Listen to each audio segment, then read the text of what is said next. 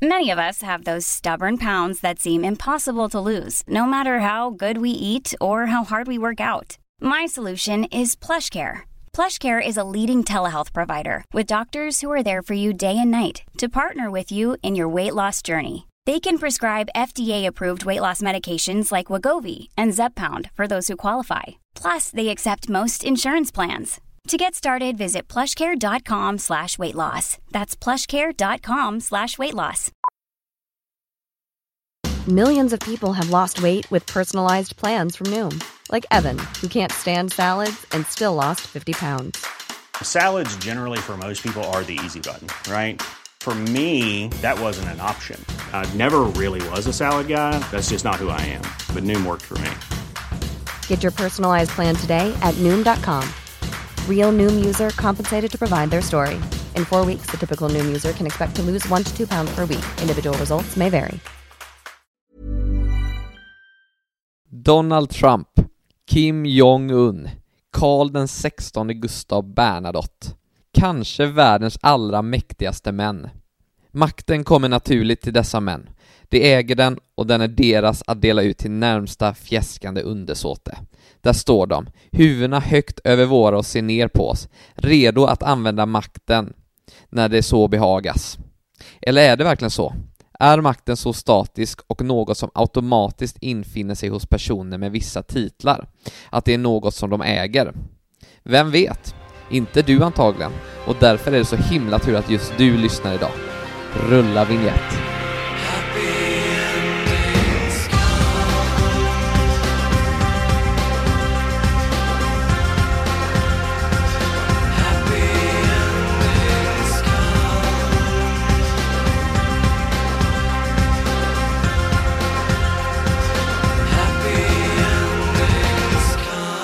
Martin Zetterberg drog precis inledningen. Ulf Appelgren tar över rodret och ni är välkomna. Varmt välkomna till och med. Varmt välkomna tillbaka till Amatörpsykologernas topp 100. Nu är vi uppe i avsnitt 83. Det är en lång väg vi har gått. Och en lång väg att gå. Ja, du har inte gått lika långt som jag. Totalt sett då. Jag har ju varit med sedan avsnitt 0. Avsnitt 1. Vi gjorde aldrig ett 0:e avsnitt. För mig avsnitt 0:e. Ja. För mig är det ju nästan 40% kvar kanske. Ja. Gentemot vad jag har varit med Precis. Tidigare här. För mig är det ju då 17% kvar efter det här avsnittet. Du, vad kan man säga, Martin? Vi erbjuder ju faktiskt pedagogisk hjärnskrynkling för gemene hen i underhållande fåtöljtempo och har gjort så sedan avsnitt 0 och ska göra så till avsnitt 100. Eller hur? Låter bra. Du, innan vi kommer in på annat. Har han så mycket makt, Carl den 16 Gustav? Fast det kanske var en medveten grej. Det var medveten. Hans roll är ju ceremoniell, som man brukar kalla. Extremt maktlös. Men jag gillar ändå det, för det var säkert någon som kom på kroken av det. Som hade tänkt sluta lyssna för att inledningen var så där. Men så hörde de det där och så blev de väldigt intresserade. Nej, jag ska bara, den var jättebra. Den var faktiskt fin. Alltså du var vältalig under hela, så att säga, inledningen. Efter klippningen är jag det. Ja, efter klippningen. Det var lite stånk och stön under själva. Men hur som helst så kan man ju också säga så här att vi finns ju på Instagram där vi heter Amatörpsykologerna, där ni måste följa oss, annars får ni inte lyssna. Och vi finns också på Facebook, Amatörpsykologernas topp 100. Vi kan väl, vill du säga något kul innan vi hoppar på ämnet? Jag ska säga något kul innan vi hoppar på ämnet, men du kanske vill börja säga något kul innan vi hoppar på ämnet. Så ska jag säga något kul sen innan vi hoppar på ämnet. Hör du, roliga va? Ja. Nej. Vi, eller du rättare sagt kanske, har inspirerat en lyssnare till i sitt nationella prov. Ja, jag hörde något rykte på stan. Rykte på stan, ja. Vill du... Ellas syster här. Ella din flickvän. Ja, Ella min flickväns syster har tagit efter lite ur syskonavsnittet. Okej. I sitt nationella tal. Och ska hon säga då att korrelationen mellan syskon syskonordning och personlighet är 0, eller ska hon liksom gå på att det finns en korrelation? Det handlar nog inte riktigt om syskon. Det handlar snarare okej. om diagnoser och liknande. Och vad fick hon det från syskon? Nej, jag kommer inte ihåg vad det var nu, men det var någonting. Haltande historia, vi firade Ellas pappa i fredags. Och det här var under kanske efter 1, 2, 8 öl. Så jag minns inte riktigt. Du minns inte riktigt, okej. Men hon ska i alla fall prata om diagnostik i något nationellt prov. Och det har då föga säkert med vårt syskonavsnitt att göra. Men ändå, det är ju smickrande att hon ändå inspireras av amatörpsykologernas topp 100 som så många andra gör. Vi är referenserna i talet. Ja, det är kul i alla fall. Ja. Se hur det håller. Ja. Jag hoppas att hon slänger in en uppmaning att alla måste lyssna också. Ja, det är sant. Det borde jag kanske ha sagt. Det kan du faktiskt sälja in. Ja. Nu har hon för nu nämner vi henne i podden. Nu har hon hållit det dock, så nu kanske det är sent. Okej. Men ja, vi kanske ska bara skicka en faktura. Ja. Och apropå det roliga jag ville berätta här, eller sa vi det i förra avsnittet? Ja, hur som helst, amatörpsykologernas topp 100 för första gången dragit in cash. Man får ju liksom pengar om man har en podcast som har tillräckligt många lyssnare, där reklamintäkterna på något sätt, eftersom Acast, vår distributör, lägger in reklam i våra avsnitt, så måste man upp i en viss lyssnarnivå innan man själv som poddare då ska få en del av kakan. Och vi har hållit på här nu i drygt 1,5 år, men alltid fått ett besked i slutet av varje månad. Tyvärr, ni har många lyssnare men inte tillräckligt många, så det blir inget cashflow den här månaden. Men så hände här något för några veckor sedan att äntligen så har lyssnarantalet stigit till Alex och Sigge-nivå och pengar börjar ramla in. Oops. Det här var min mobil. Det var nog min mobil, tror jag. Det var min. Din ligger där. Det var din, ja. Så nu har vi båda har sagt upp sig från sina jobb och lever just nu helt på podden. Ja. Då så. Då ska du köra igång med dagens ämne. Vi är redan 8 minuter in. Ja, men det är skönt.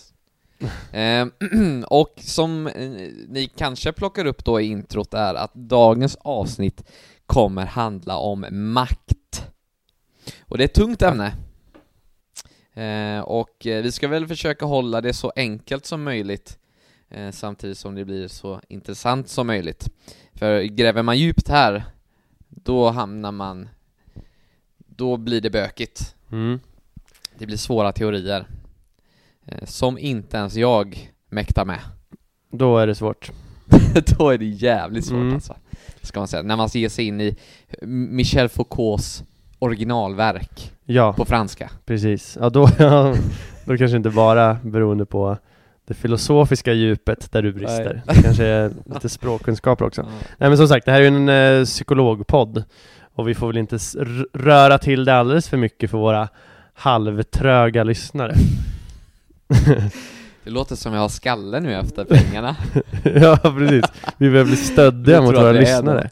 Ja. Nej. Fredrik Wikingsson berömmer ju alltid sina lyssnare efter varje avsnitt att de har Sveriges smartaste lyssnare. Jag tror ändå att det är hälften puckon som lyssnar på oss. Ja, men vi älskar det för det. Ja, och vi skojar bara. Men ni får ju lite vett här via oss och sådana så här coola historier ni kan dra på fest. Hur osmarta ni än är. Ja. Då så Martin, ska vi sätta igång? Makt. Ja, makt. Men om vi börjar i änden att försöka definiera makt. Ja. Låter rimligt väl? Makt är ett begrepp som då egentligen beskriver förmågan att kunna driva igenom någonting. Alltså driva igenom sin vilja trots att man kan möta motstånd. Just det. Och när man då talar om makt så talar man främst om 2 huvudsakliga infallsvinklar. Det kan dels vara makt över och makt att. Skillnad där då? Makt över syftar på en relation mellan 2 eller flera personer. Där då A har förmågan att åstadkomma något som B inte vill. Så något som inte är i B's intresse då lyckas A få igenom ändå. Det är makt över. Det kan då exempelvis vara när jag får Ulf att byta ämne från metod i sista sekund. Så har jag makt över Ulf. Så är det.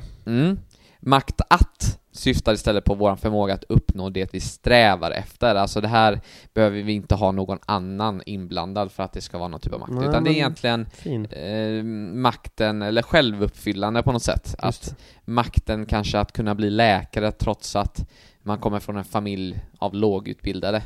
Exempelvis. Det är egentligen makten över sitt egna öde trots kön, social bakgrund, vad det nu kan vara. Det kan vara makten en kock har över sina redskap. Jag läste den också. Ja. Jag har makt över min livssituation. Och så vidare. Jag antar att vi kommer att prata lite mer om makt över idag. Ja. Där man liksom har någon form av bestämmande eller kan, som du sa, få sin vilja igenom. Det tyckte jag egentligen var det bästa. Precis. Och jag skrev också med det här. Idag kommer vi fokusera på just makt över.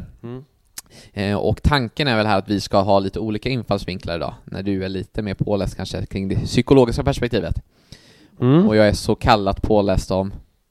Nej, jag är jättepåläst. Om det sociologiska perspektivet. Ja, och ska säga så att jag är ju mer en sociolog också. Men nu har jag valt det psykologiska här. Det gäller att vara nyanserad. Så är det. Så är det. Kör på. All right. Men om vi pratar då makt ur ett sociologiskt perspektiv så hamnar man ju ofta hos den store Michel Foucault. Han är bra på makt. Han är jättebra på makt. Och han menar i stora drag då att makt är relationellt. Alltså att makten finns i relationerna och i interaktionerna mellan personer. En vanlig syn på makt idag som jag försökte illustrera i introt är ju att man kanske ser makt kopplat till en viss person, kopplat till regelverk. Att det är liksom någonting som innefattar sig automatiskt, som kanske finns hos personen liksom äger makten på något sätt. Oavsett var och när och hur så har personen makt. Precis. Var det du målade upp i början? Ja. Men Foucault då menar att makt inte är så statiskt eller något som egentligen en person har eller äger och på så sätt inte heller kan dela med sig utav till andra personen, utan det är snarare beroende på vilken relation person A och B har till varandra och i vilken situation man befinner sig i. Chef är ju någonting då som är typiskt kopplat till makt. På arbetsplatsen så har chefen makt över sina medarbetare, men i en helt annan situation, säg att chefen är på en fotbollsmatch. Ja. Då har chefen inte någon makt över någon annan där.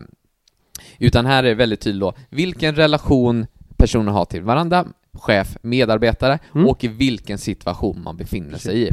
Chefen behöver ju nödvändigtvis inte heller ha makt över medarbetaren om man befinner sig i ett socialt sammanhang. Nej, och det är väl det som är häftigt att, som du säger, chefen har ju makt över dig på arbetsplatsen. Sen möts ni på dansgolvet av en slump där du är kungen och din chef kan knappt liksom göra klassiska knäböjet. Och då får du i den här situationen på något sätt ändå makt över chefen. Eller för all del, eller för att göra det ännu tydligare, du kanske volontärar, eller vad säger man, ideellt jobbar lite som nattklubbsvärd på helgerna. Just det. Så ska din chef ut och volontära. Ja, men du är engagerad i din familjs nattklubb. Ja, okay. Och så kommer din chef dit och ska in. Den här chefen som varje dag har ett klart maktövertag på dig på jobbet under dina vardagar och kan säga åt dig och du i princip ska lyda det då. Men när den här personen då ska in på nattklubben och du står där och ser att den här personen är ju väldigt full. Det här är min chef, men han är för full. Ursäkta, du kommer inte in. Makten är relationell och beroende på situation och kontext snarare än att den är statisk. Jag ville bara återigen understryka att det du säger är så jävla bra. Heja Foucault. Jag håller med. Men för att kunna utöva makt då, så man pratar lite om maktresurser, att man behöver vissa resurser för att kunna utöva makten. Annars kommer det nog inte hända så mycket. Och att, skulle jag säga till dig nu exempelvis att men kan inte du springa och köpa en pizza till mig? Hade du gjort det då? Nej. Precis, så här behöver jag någon typ av resurs eller något som jag kan använda mig av för att kunna utöva min makt. Och typiska exempel på maktresurser då kan vara retorisk förmåga. Och du skulle kunna prata ner mig. Jag skulle kunna använda min silvertunga här att smörja dig sakta. Visst. Smörj på. Ja. Och få dig då att prata till mig en pizza. Så skulle du, alltså så här, ja, skulle du smörja mig fysiskt med din tunga? Inte för att jag vill det själv, men jag hade tyckt det var så kul att då hade jag kunnat gå och köpa din pizza. Okej. Och vad skulle man säga som ett typiskt exempel där? Kanske en sektledare. De är duktiga, karismatiska och duktiga på att prata och får med sig medlemmar då och har en makt där. Ja. Då. Kunskap är en typ av maktresurs. Vanligt, man kan ju säga kunskap är makt. Och enligt det här då så är det ju faktiskt det. Hur hade du kunnat använda kunskap när du ska få mig att köpa en pizza då? Man kan ju återkomma till det exemplet, tänker jag. Okej. Intressant.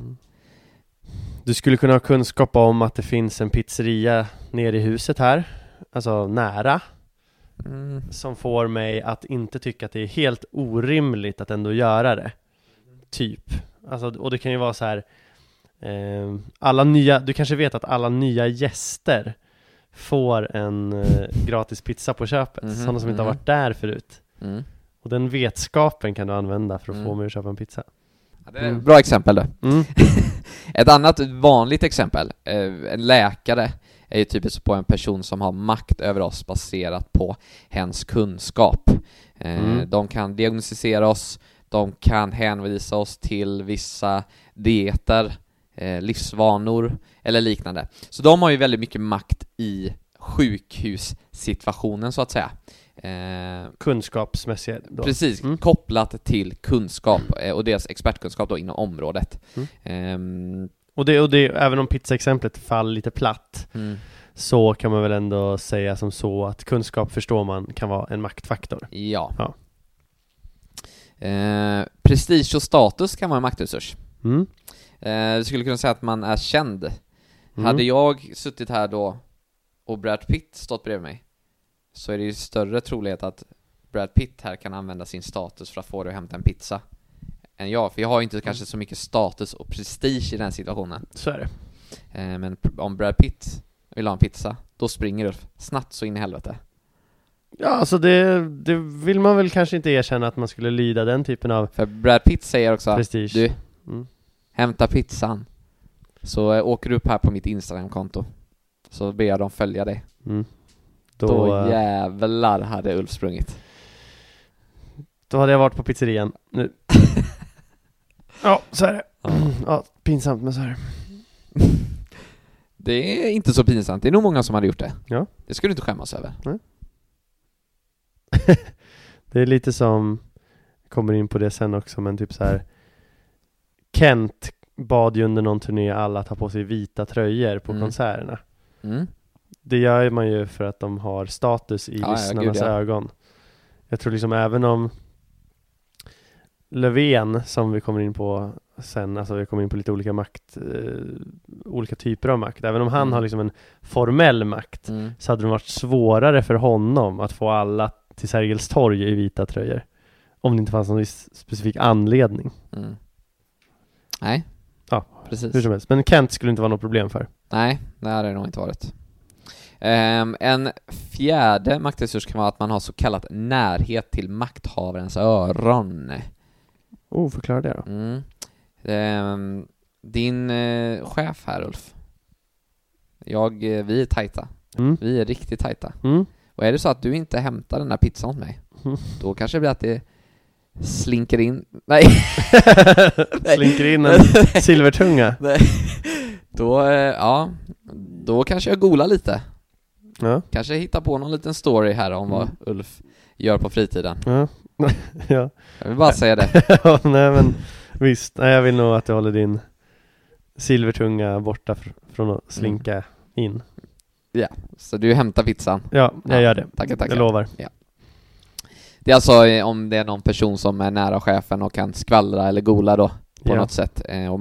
Och den personen får makt på det sättet då. Gola, det låter som att du har några år på Hall.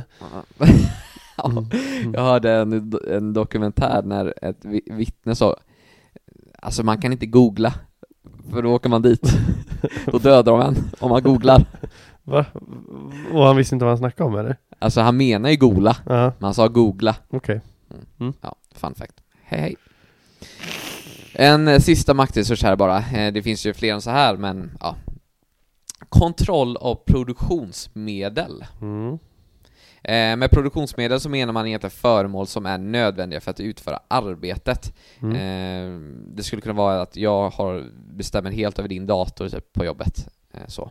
Men jag skulle också vilja dra det så långt att det kan också vara resurser som är viktiga för dig på något sätt. Om jag skulle exempelvis jag har en kod här till ditt kylskåp. Ja. Du har en kod till mitt kylskåp. Ja, för det är låst. Ulf, du måste nog hämta den där pizzan till mig. Annars kan du glömma att det där kylskåpet någonsin öppnar sig. Okej.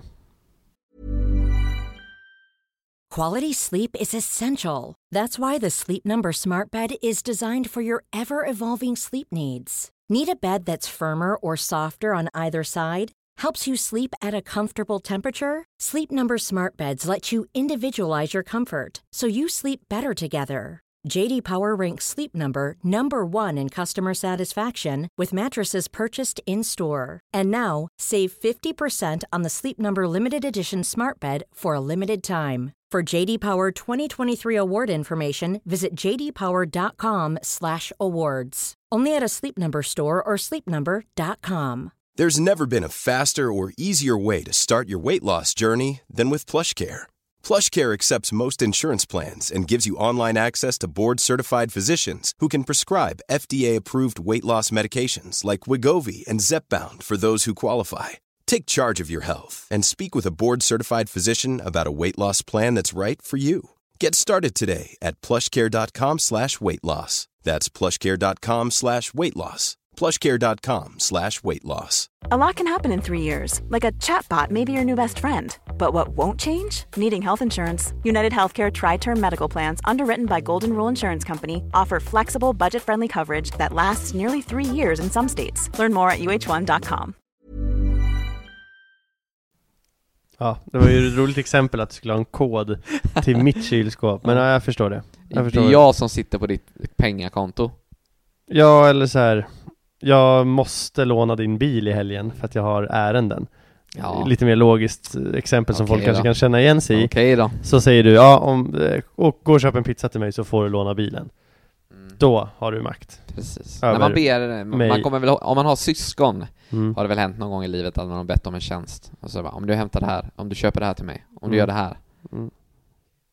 Ja, men klia sin bror på ryggen för att få PlayStationet. Vad har hänt? Klia din bror för att få PlayStationet? Vad är det med det då? Fan vad konstigt. Är du homofob? Absolut inte. Men vad är det då? Men klia just. Ja, och så var det mer så här, kan du fixa en cola till mig? Okej. Så får du datorn. Ja, min bror gillar att bli kliad på ryggen. Hur länge då? Ja, det kanske var 7 minuter. Fan, är länge då? Ja. Tveksamt om det är värt. Under eller ovanför tröjan? Under tröjan. Okej. Ja. Alltså. Ja. Vi går vidare. Ja. Tillbaka till ämnet. Skulle det då alltså vara så att man inte sitter på någon av de här resurserna, så blir det också svårt att utöva makt över varandra. Just det. Man behöver något sånt här medel för att kunna utöva makt i grund och botten. Ja, det blir ju ett stort samspel här mellan att det ska vara relationer, interaktioner, och så måste det finnas några typer av resurser här också. Jag kan vara chef över dig, vi är på jobbet, men det kan ju vara så att jag kanske är en jätteobeslutsam chef som aldrig gör någonting. Då har jag ju inte riktigt makt över dig heller. Nej. Om det är så att jag aldrig tar något beslut av något, om man aldrig säger till någon eller liknande. Du har ju formell makt över mig i form av att ditt ord väger tyngre än mitt sett till den organisatoriska strukturen, typ. Men det kan ju fortfarande vara i vårt vardagssamtal att jag kör med dig, även om du är min chef. För att jag kanske då besitter retorisk förmåga eller har högre status på bolaget. Eller så vidare, alltså så här. Eller jag kanske känner vdn, även om du är min chef så känner jag vdn bättre än du. Jag har alltså närhet till makthavarens öron mer än vad du har, som jag då på något sätt kan nyttja mot dig. Så bara för att du är formellt chef över mig och har mer makt över mig på pappret så att säga, så kan jag ändå utöva mer makt på dig. Så retorisk förmåga, kunskap, prestige, status, närhet till makthavarens öron, kontroll av produktionsmedel var de du nämnde. Men med det sagt så ska det nyanseras att makt är inget man har och är typ beständigt över situationer, utan det beror på situation och miljökontext. Slänger du ner Göran Persson, även när han var statsminister, slänger du ner honom bland bushmen i Afrika, så har hans formella makt inte någon betydelse. Där kommer ju han vara deras bitch, så att säga. De kommer ju ha makt över honom, förmodligen styra allt han gör tills han blir räddad eller någonting. Så att man bara får med sig att makt är relationell, kontextuell. Bra.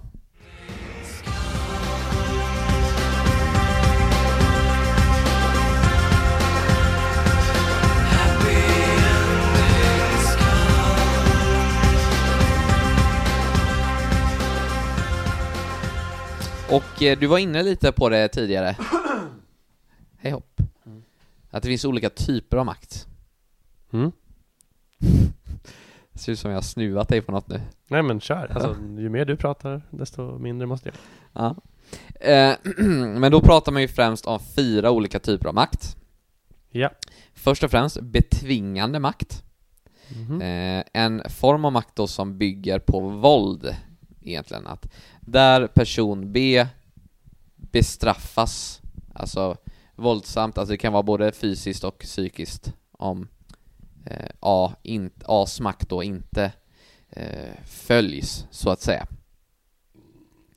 Det kan då, ett sånt här förhållande kan ju uppkomma om det skulle vara så att A är liksom starkare än B. Att man har starka band till liksom den stora gruppen. Säger att jag är jätteomtyckt av resten av klassen här, eller på jobbet jag är jätteomtyckt och du kanske inte är lika omtyckt. Ja. Att jag har en bra retorisk förmåga eller verbalt slagfärdig och liknande då. Och har man detta då, så finns det ju då att liksom utövar man den här typen av våld på antingen fysiskt mot dig eller psykiskt på något sätt, där jag kanske utesluter dig från gruppen på jobbet. Ja. Då är det alltså betvingande makt. Ja. Okej. Ja, det är inget begrepp jag har stött på under min pluggning här. Nej. Kul. Ja. Varsågod. Ja, tack. Sen har vi formell makt. Det var du inne lite på. Ja. Men det innebär då att person A har en strukturell position då som egentligen möjliggör att man kan kräva att person B följer persons A's vilja. Exempelvis chef, medarbetare. Magnus Wingmark som vi intervjuade i avsnitt 50 i podden, han har ju formell makt över Academic Works mellanchefer. Magnus Wingmark är då vd. Sen på pappret har ju all makt över de här personerna. Precis. Och informell makt är ju motsatsen till detta då. Det kan ju vara liksom som storebror, så har man kan man ha lite mer makt över sin lillebror eller liknande. Då. Vi var inne också på det med läkaren här. Expertmakt. Ja. Och det är egentligen att person A har en expertkunskap som person B värdesätter i en viss situation. Ja. Och det är då exempelvis om man är läkare på sjukhuset och man kommer in som patient, då har ju läkaren här en viss makt över personen på grund av den kunskap som läkaren besitter. Där skulle man ju kunna säga, alltså experter, som du säger, den är också väldigt kontextuell, det beror på vad ämnet handlar om. Erik Niva är ju Sveriges i särklass bästa fotbollsexpert, om du frågar mig, och det vet jag att många håller med mig om. Han har ju liksom inte den här expertmakten när vi kommer in och pratar tapetsering. Nej, det vet du inte. Det med han kanske är en jävel på sannolikhet. Ja. Men hans expertmakt är ju kopplad till det särskilda ämnet han är expert inom. Ja. Alltså fotboll. Lena Melin, politisk kommentator i Aftonbladet, hon har liksom en makt sett till kunskap, expert inom politik. Folk lyssnar ju på henne, hon är insatt, hon vet saker. Christer Björkman har makt inom Melodifestivalområdet. Han kan liksom, hans ord väger tungt i de sammanhangen. Men sätter du honom på bilmäcken, då kommer inte hans ord väga så tungt. Nej. Troligen. Nej, så är det ju. Och det är väldigt många som kan ha den här typen av makt. Det gäller egentligen vad man har, huruvida påläst man är. Du och jag kan ju säkert ha expertmakt i vissa situationer, om det pratas psykologi med vissa som kanske inte är lika med insatta. Våra lyssnare. Vi har expertmakt över alla er. Ja, men så är det. Om det inte finns någon jävel där ute som är riktigt vass. Sist där finns det något som kallas referentiell makt. Ja. Och det är egentligen att man har karismatisk makt, att person A har vissa personliga egenskaper som person B eftertraktar. Sara Larsson, Håkan Hellström, David Beckham, Beyoncé. Alltså personer som ger sin liksom, de har ju ingen makt över dig överhuvudtaget. Men David Beckham har mer eller mindre makten att få dig att byta från säg Cola till Pepsi. Eller någonting, om han skulle nu göra reklam för Pepsi. Eller Britney Spears gjorde det för all del. Man kan ta henne som exempel då. Så här, du tog Britney-fan, men du har varit en Cola-älskare hela livet. Sen ser du Britney börjar köra Pepsi-reklam utav fan. Ja, då kanske hon har makten så att säga över ditt beteende att få dig att börja köra Pepsi istället. Man gör det liksom som de här referensmakt bygger liksom på gillande på ett eller annat sätt. Ja, men precis. Och det här är också en väldigt intressant typ av makt, för det är också någonting som väldigt många kan besitta. Att du kan ju bara vara någon som folk i allmänhet tycker om på jobbet. Att man har vissa egenskaper då som folk tycker om, och så har man en referensmakt på jobbet helt enkelt. Så det är också någonting som vem som helst i princip skulle kunna ha i vissa situationer.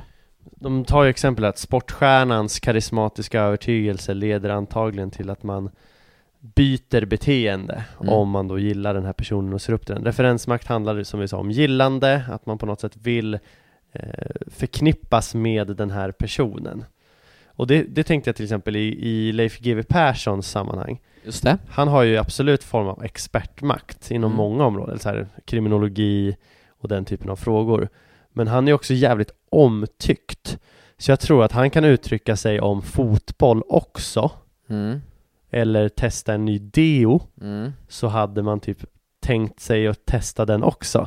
Han har en blandning av den här expertmakten och referensmakten. De behöver inte ta ut varandra. Så liksom han kan ju ändra beteende även utanför områden som inte är hans huvudområde. Och säg då att GV också då går och blir statsminister. Ja, då har han helt plötsligt formell makt också på ett helt annat sätt. Alltså att han har makt enligt någon slags maktkonstruktion i samhället. Så ja, det vill bara när jag säger, ta exemplet GV. För det känns som att han är mäktig hela han. Ja, men så är det ju. Det kan man ju tänka på om man ska gå och fundera på att köpa något. Vi säger en cola då bara för det. Och så har jag inte druckit cola tidigare. Jag ska testa, liksom, det blir något nytt för mig då. Då är ju chansen större att jag tar en Pepsi om jag har sett Brad Pitt dricka Pepsi, som jag älskar, än cola som jag inte sett någon speciell druckit. När jag blev kompis med några som då var lite töntar på, alltså när vi gick i 6:an, så tog jag 2 grabbar under vingarna som jag såg potential i.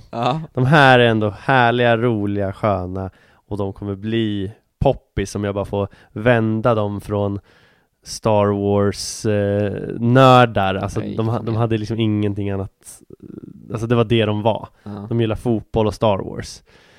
Så här, bara jag liksom fick bearbeta dem lite, så blev de lite coolare.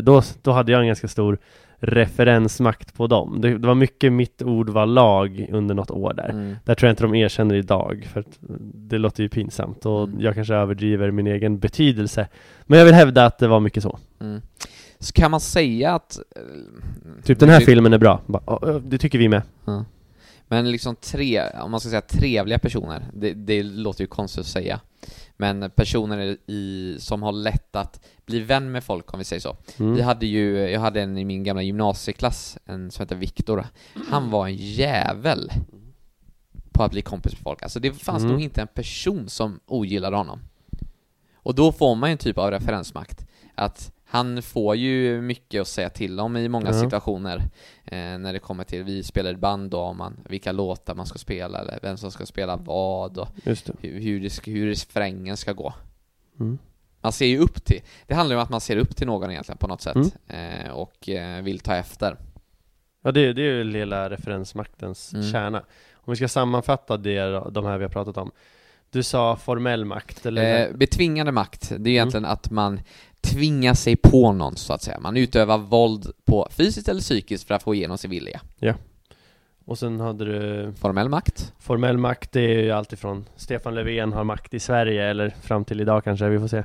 Och Magnus Wingmark, vdn på Academic Work, har makt över bolaget Academic Work. Vi har, vad var det sen du tog? Expertmakt, alltså att man har makt baserat på en viss expertkunskap man har. Ja. Erik Niva, fotboll. Leif GW Persson, kriminologi. Lena Melin, politiken. Just det. Och så hade vi referensmakt. Ja.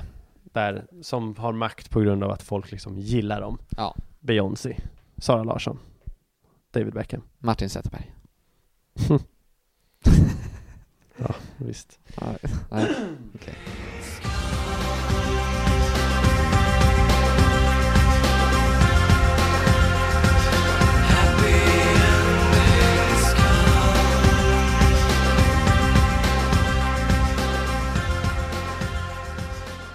Bra, och jag vet inte hur mycket du har, men jag har några korta punkter här som jag vill bara dra igenom. Jag tror inte det blir för långdraget kring makt. Och det fortsätter ju på spåret av Michel Foucault. Om vi tittar, vi har ju pratat lite om det här, du var inne på det i avsnitt, vad blir det då? 59 kanske? Var det övervakning? Ja. Där satt den. Där var vi inne lite på men hur vi bestraffar personer. Och han delar ju upp det här egentligen i disciplinär makt och suverän makt. Okej. Nu blir det lite överkurs, men jag tror att ni kan hantera det där ute. Ja. Och suverän makt, det syftar ju egentligen på runt 1700-talet kanske och tillbaka. Och det är egentligen att man syftade till fysiska straff. Alltså man utövade makt på folket då i samhället genom fysiska straff. De skulle gärna vara offentliga också, så alla kunde se dem. Att man kanske hängde folk på gatan eller halshögg dem, allt vad det kan vara. Och de var ofta periodiska, alltså du går ut, man gör ett exempel av den här tjuven, hugger av honom handen och sen var det klart där. Sen släppte man den här personen lös och så får han köra på. Helt enkelt. Men vi har egentligen på senare år då, kanske 1800-talet då framåt, gått över till en mer disciplinär makt. Och det syftar egentligen på att vi idag kontrollerar så kallat själen. Alltså när det var suverän makt var det mer mot kroppen, alltså med kroppsliga straff. Men nu är det mer till själen och hur vi är som personer. Så det är mer psykologiska straff. Man kanske blir insatt på en mental institution. Man hamnar i fängelse en massa år och ska liksom rätta sig, liksom sitt beteende på sikt. Det är också ofta liksom privat, det sker i stängda salar så att säga. Nu är visserligen rättsprocessen öppen, men annars är liksom det flesta stängt för individen för sig då helt enkelt. Och det är något som är kontinuerligt över tid då. Så man sitter i fängelse i 10 år, man går på terapi i 10 år exempelvis. Så skulle man då liksom försöka sätta upp de här mot varandra, så är det ett barn som strular i skolan exempelvis, så under den suveräna makten så kanske man slog barnet för att rätta barnet efter sin vilja då så att säga. Just. Men nu under den disciplinära makten så kanske man istället hänvisar till experter.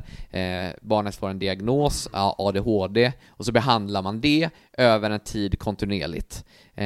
Så man delar egentligen in folk i fack ut efter normalt, onormalt och försöker rätta folk efter det då. Ja. Hänger man med? Ja, och exempelvis där då, normalt versus onormalt. Ja.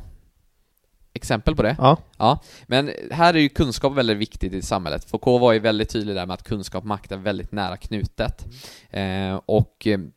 Exempelvis kan ju vara då att vi kan ju säga att psykologin idag får ju väldigt mycket utrymme i debatterna, mycket tolkningsutrymme när det kommer till beteenden. Så där har vi ju då, men man sätter upp diagnoser, ADHD, ADD, borderline, exempelvis då. För att sätta upp egentligen, att dela in beteenden i kategorier för att sära på det som då ses som så kallat onormalt och det som är normalt. Ja. Och genom att vi får tillgång till den här informationen så kan ju vi också rätta oss efter det själva. Så Foucault menar i stort att det är ingen så här övergripande makt som förr i tiden, som man står och tittar över alla och bara aj och en tjuv, dö, pang, död. Utan nu är det mer en internaliserad makt, att makten vi övervakar då, om man återgår till det, oss själva och utövar makten på oss själva. Man anpassar sig efter de normala och onormala beteenden.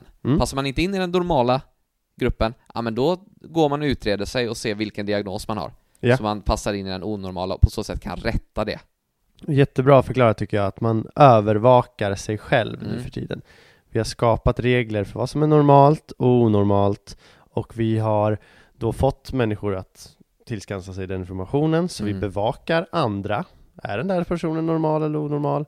Gör den där något fel eller gör den rätt? Och vi gör det även till oss själva. Så att vi går runt och småövervakar varandra hela tiden, som du var inne på i övervakningsavsnittet.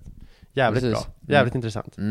Man kan ju också säga att det här du var inne på nu, den här nya typen av makt, att man då får folk att kontrollera varandra och den typen av liksom, det är en ganska resurseffektiv maktutövning så att säga.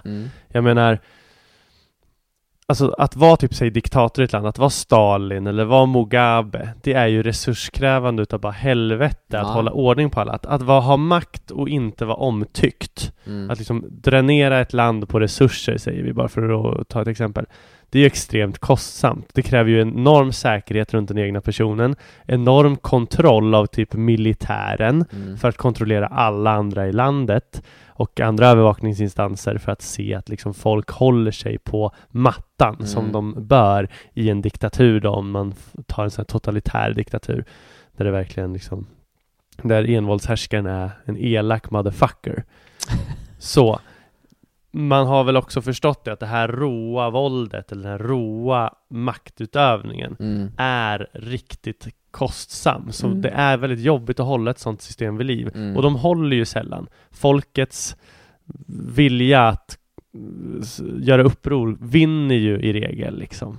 Så liksom det är väl också någonting att nu kanske vi kanske är satta under lika mycket makt idag från strukturer i samhället och politiska opinionsbildare och instanser som läkarna, alltså det blir ganska flummigt tror jag för många, men att vi gillar ju det här, vi kommer ju inte göra uppror, därför det är väldigt makten vi sitter under idag som trycker oss på normer och normaliteter, hur man ska vara sig och så. Det är ju ingenting vi går runt och lider av som vi känner i alla fall. Nej. Så därför är det ju en ganska resurseffektiv typ av maktutövning som vi lever under idag. Det tycker jag man ska ha med sig. Ja, verkligen.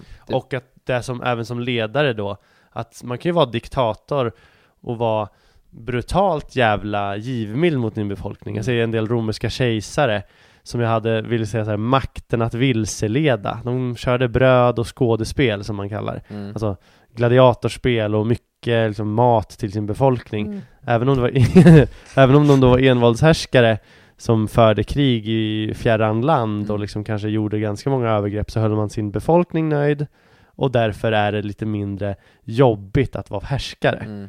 Alltså som härskare ska man ju se till att bli ganska populär. Jag kan tänka mig att Hitler var ju ändå hyfsat populär i början i sitt eget land. Ja. Han såg ju till att göra sin befolkning glad. Han tog inte över makten och var ett as mot dem. Nej.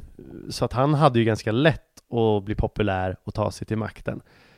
Alltså i sitt eget lands befolkningsögon. Stalin, när han väl blev diktator på allvar, han hade också en popularitet i början, men han blev ju liksom ovän med hela befolkningen mer eller mindre. Klart han hade några bundsförvanter, men det blev ju svårt för honom. Likaså DDR och Östtyskland, Östberlin, där liksom befolkningen tvingades, eller snarare de tystades. De fick inte tycka och tänka vad de ville. Just det. Man bestämde över deras huvuden vad som var okej och inte. Och till slut brakade det samman. För det är så enormt resurskrävande att hålla den här typen av makt, så att säga. Ja, så är det. Och ju mindre resurser man behöver för att utöva makt, ju desto effektivare kommer den vara också.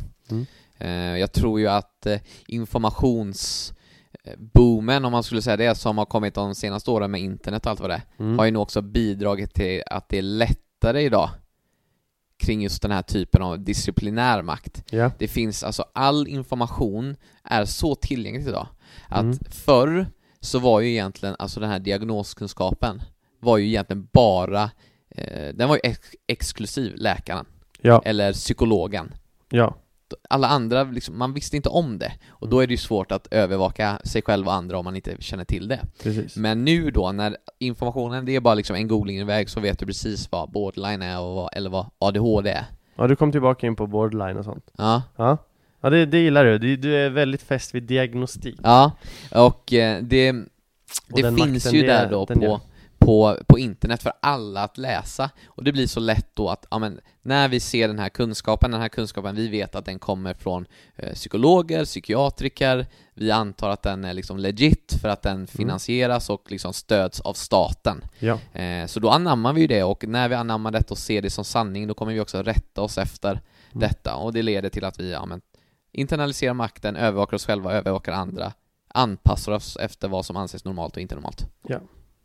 Därför blir det liksom, man tycker inte det är så jobbigt, för det är så självklart för oss. Det är liksom, det är så det är liksom. Ja. Och det är så jävla, jag tror många kommer leva sitt liv utan att aldrig någonsin tänka på de här sakerna. Så det är bra att vi gör en ansats och försöka förklara för dem. Puckorna där ute.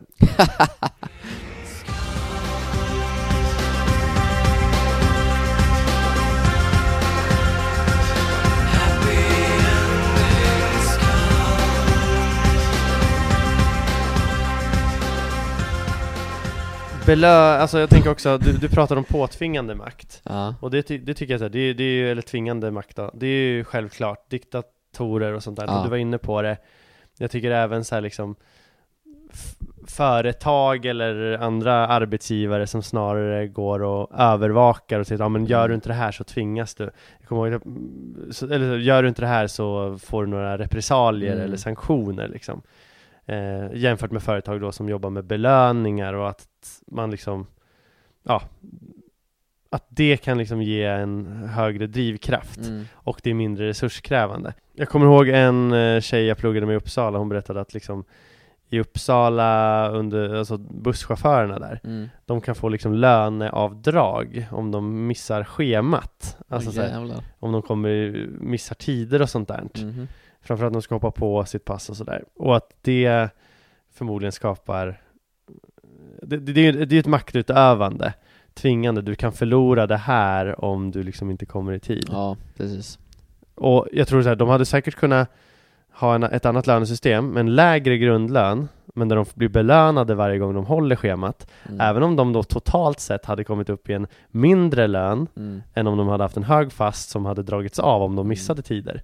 Så tror jag ändå att den hade mottagits bättre av folk och gjort dem mindre missnöjda. Jag tror att det här att hota med att dra av någonting man ändå räknar med, så att säga. Det är en större risk att skapa osämja och olycka. Precis. Det är ju faktiskt en ganska vanlig maktutövning, just att man belönar person A belönar person B. Ja, och det vill säga belöningsförmåga är också makt. Alltså jag har resurserna att belöna dig om du gör ett bra jobb.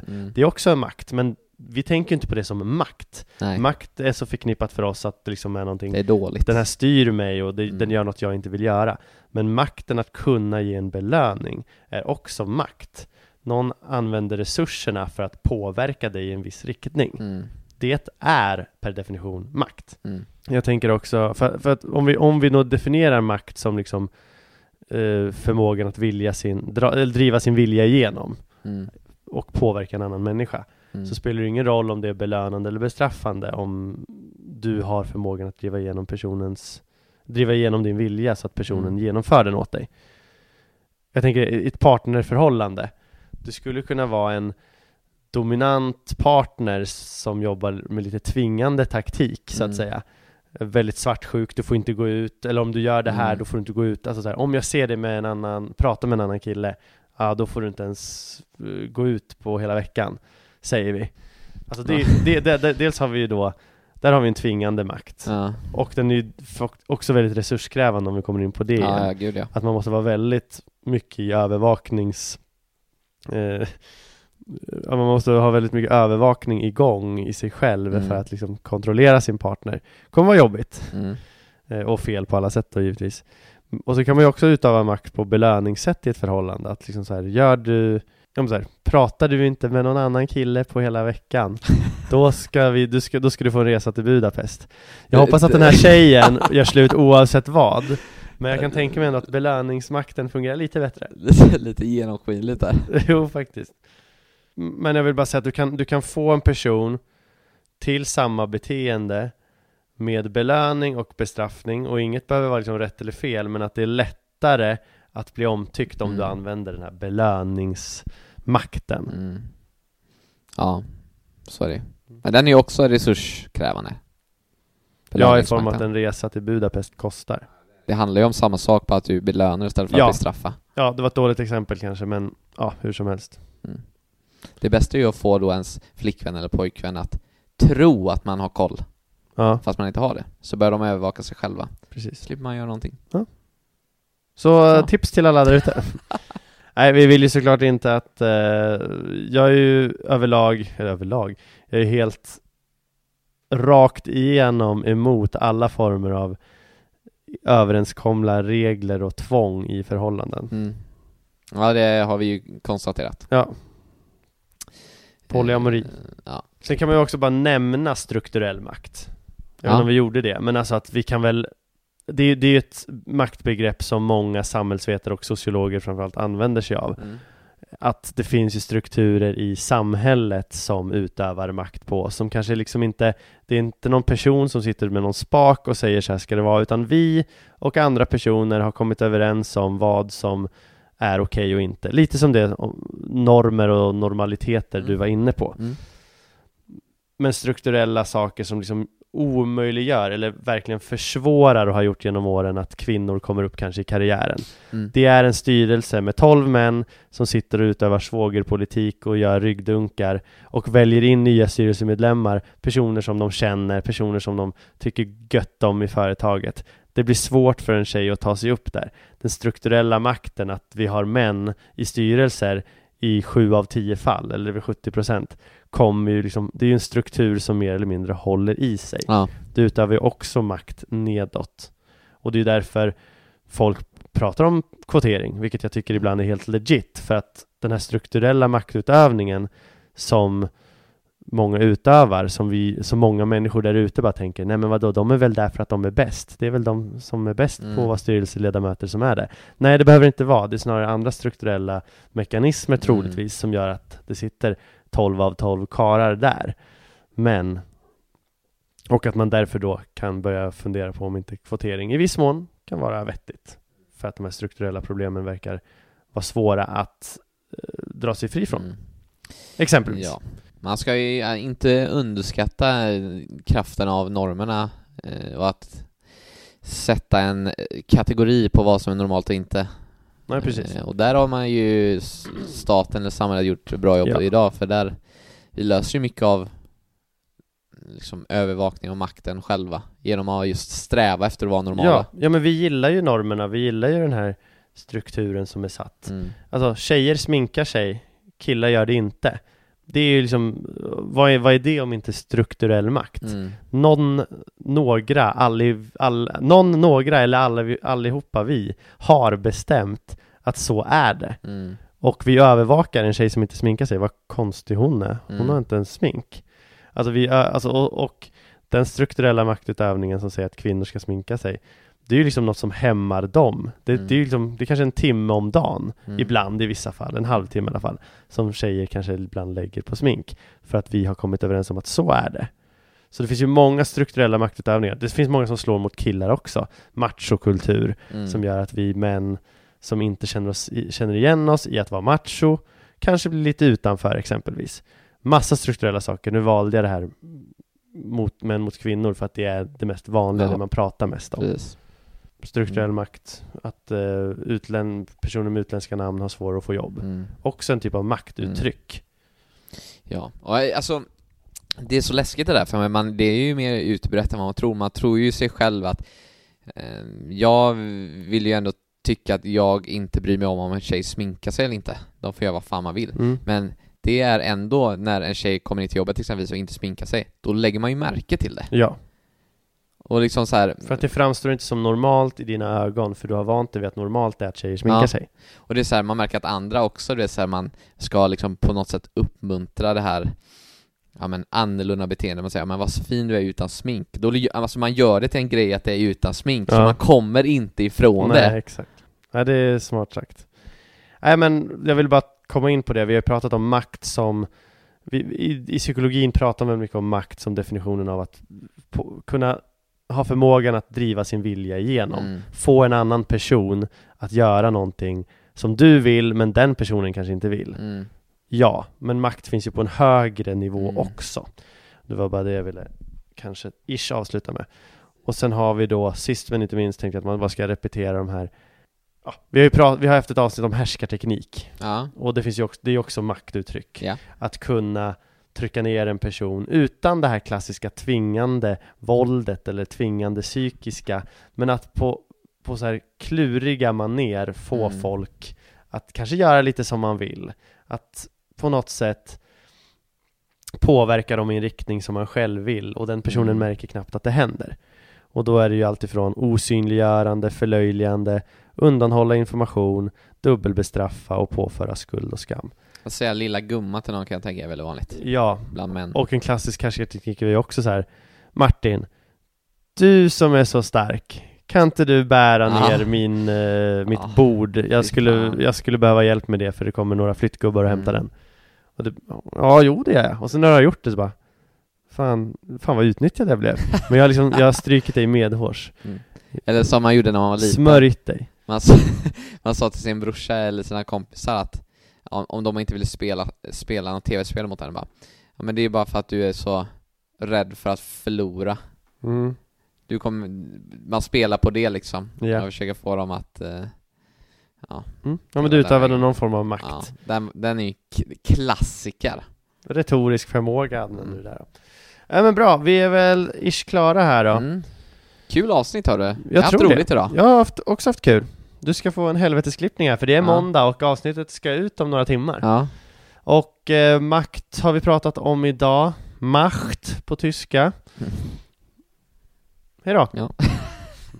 Vi har pratat, alltså ska man ta med sig något från det här avsnittet, förutom att det finns de här olika typerna av makt, expertmakt, formell makt, påtvingande makt, referensmakt och så vidare, så tycker jag att man ska ta med sig att makt är relationell. Du äger inte makt som person. Den är beroende av vilken situation du är i. Ja. Fredrik Reinfeldt slängs ner bland aboriginer i Australien. Alltså 25 mil från närmsta civilisation. Han har bara strumpor på sig. Resten, han är naken i övrigt. Han kommer inte vara en mäktig man där. Nej, det kan man ju säga. Nej. Och också mycket i situationen också. Det är mycket i relationerna, men situationerna är viktiga också. En chef, medarbetare. Chefen har ju makt över medarbetaren på jobbet, men inte på nattklubben. I samma relation behöver de inte ha det på nattklubben, som sagt. Exakt. Eller något annat. Bra hörni! Hoppas ni har haft det roligt. Det har vi haft. Ja. Glöm inte att följa oss på Instagram och Facebook, som sagt. Amatörpsykologerna på Instagram och amatörpsykologerna topp 100 på Facebook. Ni måste som sagt lyssna, annars kommer ni inte få lyssna mer. Nej, så är det. Och ni är inte puckade, jag skojade bara. Ni är intresserade. Ni är villiga att lära er. Och är man bara där så har man kommit långt. Ja. Tack Bra, för det. Tack för den här veckan. Hej! Hej, hej, hej!